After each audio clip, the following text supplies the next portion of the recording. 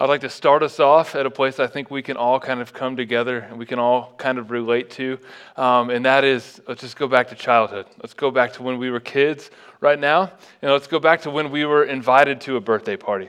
And I'm talking this as a friend, maybe you had at school, maybe you had a daycare, somebody that's down the street. They invited you over for a party, and they invited you for two reasons. One, because they loved you. Two, because you're important enough that they wanted to be around you. And you were probably excited for a multitude of reasons as well. I know I was excited because there's probably going to be a cheese pizza. I know I was excited because there's going to be cake, probably ice cream. And there was another thing that I was super excited about. We'll get to that here in a little bit. All right, now you're showing up to this party. You're stoked. You're ready to celebrate the life of this person because you are just such a selfless little kid. And you show up to the party, and you're so excited, and all your friends are there, and you are celebrating the life of your friend, and then something happens. Then the presents come out. And then your friend starts opening these presents, and there's something very greedy, very sinful, very broken, very human inside of you that takes the focus off of that friend and just goes immediately to their toys. I remember going to parties and a friend would open up like a Stretch Armstrong. And I was like, man, that's the stretchiest thing I've ever seen in my life. I remember when a friend would open up an N64. And I remember when a friend got 007 GoldenEye. And that was the greatest gift that any mom or dad has ever given to this day. And I remember being so excited. I remember being so excited that I completely forgot about the person whose birthday we were celebrating, and I just went full focus on all their toys. And it wasn't just me. It was me, and it was all of her other supposed friends that were there at the party. You know you would have been doing it too. You went from celebrating this person to just playing with their toys, and this person went from hoping they got to play with their toys to just crying in the corner. I know you've been to that party. It's their party, and they can cry if they want to, and they do. You would cry too if it happened to you. You want to play with your toys. I think we can do the same thing when it comes to Christmas. I think we can take the focus and the emphasis off of Jesus and his birth, and we can make it about so many other things. We can make it about good things. We can make it about the blessings of God, but it's not actually God himself, and therein lies the problem. We can make it about family. We can make it about friends. We can make it about celebration. We can make it about fellowship. And these are all good things of God and from God, but these are not the great thing of God, which is Jesus. And so tonight, my hope, my aim, my prayer is that we would, just for a little bit, focus back in on Jesus. Just for a little bit, that we would get some rest, we would get some reprieve. I don't know what you're going back to tonight when you leave here. I don't know what you're coming from. I know the holidays are hectic. So just for a little while, let's catch our breath. Let's find Jesus. He's the reason for the season. Let's dive into him tonight. He's our coming King. Let's find him. Luke chapter 2, verses 4 through 5 says, "And Joseph also went up from Galilee, from the town of Nazareth to Judea, to the city of David, which is called Bethlehem, because he was of the house and lineage of David, to be registered with Mary, his betrothed, who was with child." So the first thing we see in the Christmas story tonight is that Mary and Joseph made quite the trip. Mary and Joseph were from a town called Nazareth, and there was something that was taking place. A census was being done, and so because Rome was over Bethlehem, because they were over Jerusalem, this meant that they were over the territory where all of the Jewish people lived. And if they were over you, that meant anything that they said went. And they wanted you to do a registration. They wanted to have a census. That meant you had to register. You had to register for two reasons. The first reason, they wanted to take into account all of the men who were of fighting age. That way, when somebody with trouble knocked on the door, they knew everyone who was going to go out and go fight that person. Rome was notorious for taking other cultures, getting their men into their armies, and learning from their fighting style, and then going out and just kicking some tail. That's number one. Number two, taxes. They wanted the money, and things really haven't changed there. You probably could have gotten way more Christmas presents this year if it weren't for taxes. Those are the two reasons this registration was taking place. But the Jewish leaders, they tacked on something else. You see, Israel is 12 different tribes. And each tribe had to register in their hometown. And the hometown of the lineage of David had to register in Bethlehem. That's where Jesus would be born, just as it was prophesied. Now, because they had to register in Bethlehem and they were in Nazareth, that meant that they had to go on a journey. Now, Mary's on a donkey. Joseph, he's on foot. Nazareth to Bethlehem, that's 90 miles. I don't care who you are, unless you're in a minivan or you're just riding a sick whip. It's going to be an uncomfortable ride all 90 miles. Not only is it going to be uncomfortable, they're on a donkey, they're walking. It doesn't matter how well Rome paved the roads. Mary is with child. Mary is full term. Let me tell you, somebody who's been with a pregnant wife with 2 full-term children, I don't necessarily want to go on a 90-mile road trip. There's going to be casualties. Somebody is not going to make it, and it's not going to be her, it's going to be me. I'm not going to make it every single time. There was trouble on the road to Bethlehem. They went through a lot. I think we could say the same for us. I don't know where you're coming into this place, into this cafeteria tonight. It's probably been hard. There's probably been a lot of stress, a lot of anxiety. It's probably been a lot of a life that has been lived up into you coming into the presence of Jesus. I don't know the things that you've been through. I don't know the things that you've done. I don't know where you find yourself with God. I don't know where you find yourself with family. But my prayer for you tonight is that just as Joseph and Mary traveled 90 miles to get to Bethlehem, to be in the presence of God in human form and their Son and God's Son, Jesus, and they experienced Him, I pray that you would tonight, no matter where you're coming from. Hopefully not full-term pregnancy, but I know we might have a couple that are close. All right. We have to ask the question when we read this, who is Jesus? And this is important. And in this, we see that He is King.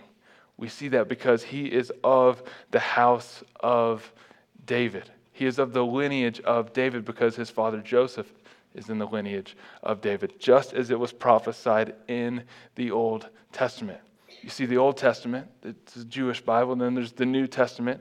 All of the Old Testament points to Jesus, and the New Testament, which is the first 4 books of the New Testament, which is the Gospels. Everything after that points right back at Jesus. It's all centered around Jesus. And so what we see in the Old Testament is God makes a promise to David. And He says the Messiah, the Savior of the world, will come through your family.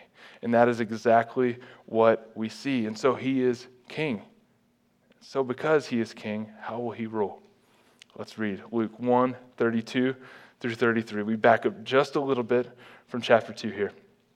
He will be great and will be called the Son of the Most High. And the Lord God will give to Him the throne of His father David.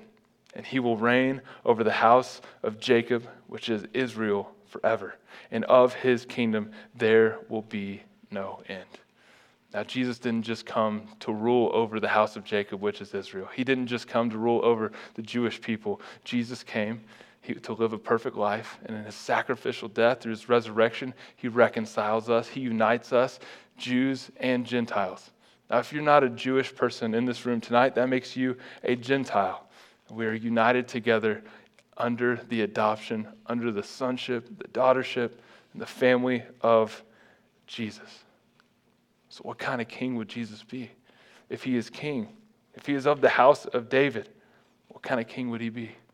We see that He is a powerful king, the strongest there ever was. He is a good king, even better than the good king that was King David, who gave God His own heart, who was after God in His heart. He is a king that would have authority, but He is a king that would have mercy and that would have grace, and He would rule with love, but He would also rule with justice. He is a king that will come into the world to take care of the sin problem of the world. And in that we see that Jesus is Savior. He is Christ the Lord. If you look at Luke 2, verse 11, it says, "For unto you is born this day in the city of David a Savior, who is Christ the Lord." And this is where things get personal. You see, we can see a king, Jesus, on his throne, powerful, ruling with authority, ruling with love, ruling with might. But that Jesus is distant. That Jesus is someone we come and we bow before and we serve and we worship.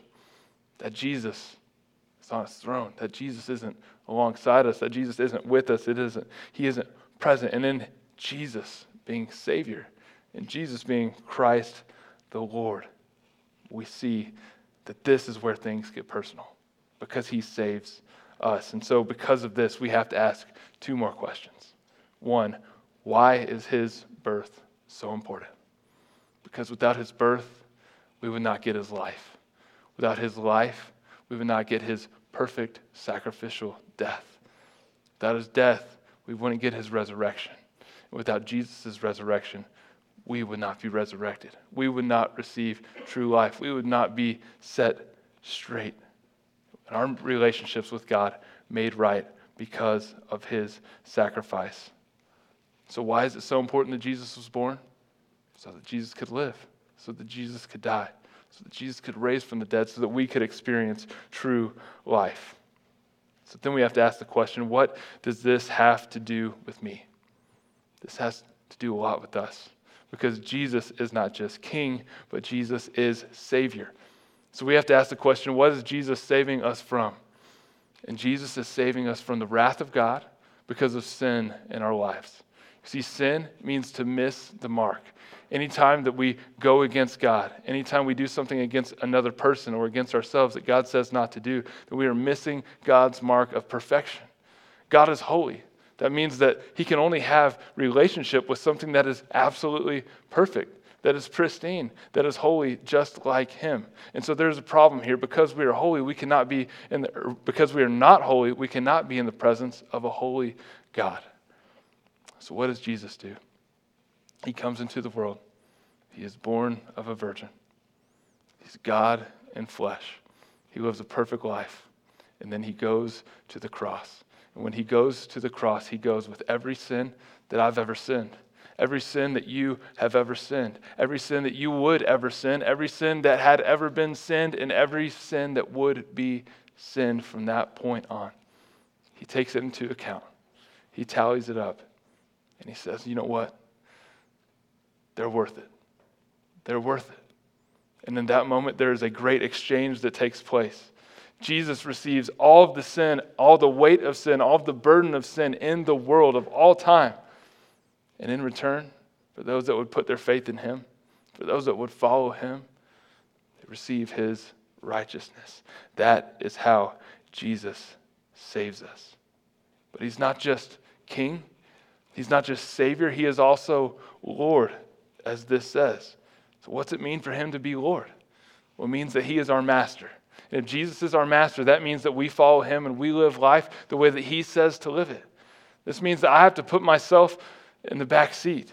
I've got to die to myself, and I've got to say yes to the ways of God, to being obedient to God, turning my back on the ways of the world and saying yes to Jesus. And so the question becomes, am I following Jesus? For those of us that are following Jesus, for those of us that are at the beginning of stages of following Jesus, I think we can see in Luke 2, verses 16 through 20, what we can do about this. What is the next step that I can take when it comes to the Christmas story, directly applying in my life here at Christmas Eve? It reads, and they went, they are the shepherds. They went with haste and found Mary and Joseph and the baby lying in a manger. And when they saw it, they made known the saying that had been told to them concerning this child, as they were told in the field by the angel. And all who heard it wondered at what the shepherds told them. But Mary treasured up all these things, pondering them in her heart. And the shepherds returned, glorifying and praising God for all they had heard and seen, as it had been told them. What we see here is that God does something really incredible. When God wants to deliver the birth of his son in the world, what does he do? Does he go to a king in a palace? Does he go to a priest in a temple? No. He goes to the lowest people in society. He goes to the shepherds. Now the shepherds, nobody talked to them.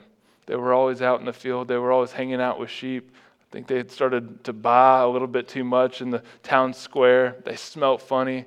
They didn't really know how to have a normal conversation with people. Not only that, they were considered sacrificially unclean.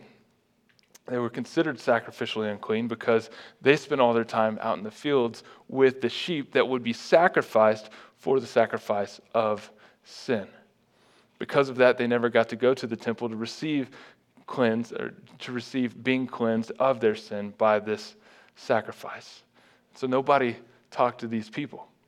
Who does God go to deliver the best news that Emmanuel, God with us, is finally here? He goes to the lowest in society. So I don't know where you're coming into this place tonight.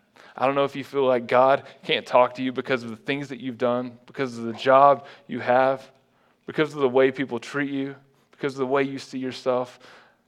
If you come in here tonight and you are the lowest of lows, I want you to know that God still loves you. God still wants to interact with you. And it's people who saw themselves and society saw themselves just as you see yourself, whether that's true or not. God chose those people to take the good news of the world, to find Mary and Joseph, and to celebrate with them. God approached the humble. And so, like the shepherds, we too can seek out Jesus. We seek out Jesus. I don't know what you're going into again this holiday season, but I know it's going to be crazy. I know it's going to be busy. I know it's going to be a lot of gift opening. Hopefully, I know it's going to be a lot of family shuffling. It's going to be a lot of meals. Seek Jesus. Steal some time away. Get alone. Spend some time thinking about the greatest gift that was ever given. Unto us a child is born. Discover the greatest gift ever given in him. And then be like the shepherds and make him known. Share the testimony of what you have experienced in Jesus with those around you. They went to Mary, they went to Joseph, they experienced him, and they praised him. And like Mary, nights like tonight, where we just press pause, where we gather together and we say, regardless of what else is going on, I'm carving out time. I'm going to worship the Lord tonight. I'm going to sit, I'm going to ponder, I'm going to meditate on the greatness that is God's gift in the birth of Jesus. And then like the angels in verse 14, then like the shepherds in verse 20, we can praise God for this gift. We'll do that too. Tonight as we sing Silent Night, as we light our candles, we focus on the light of the world. We focus on the light that came to shine in darkness. We come to focus on the King that came to seek and to save the lost. That's you, that's me.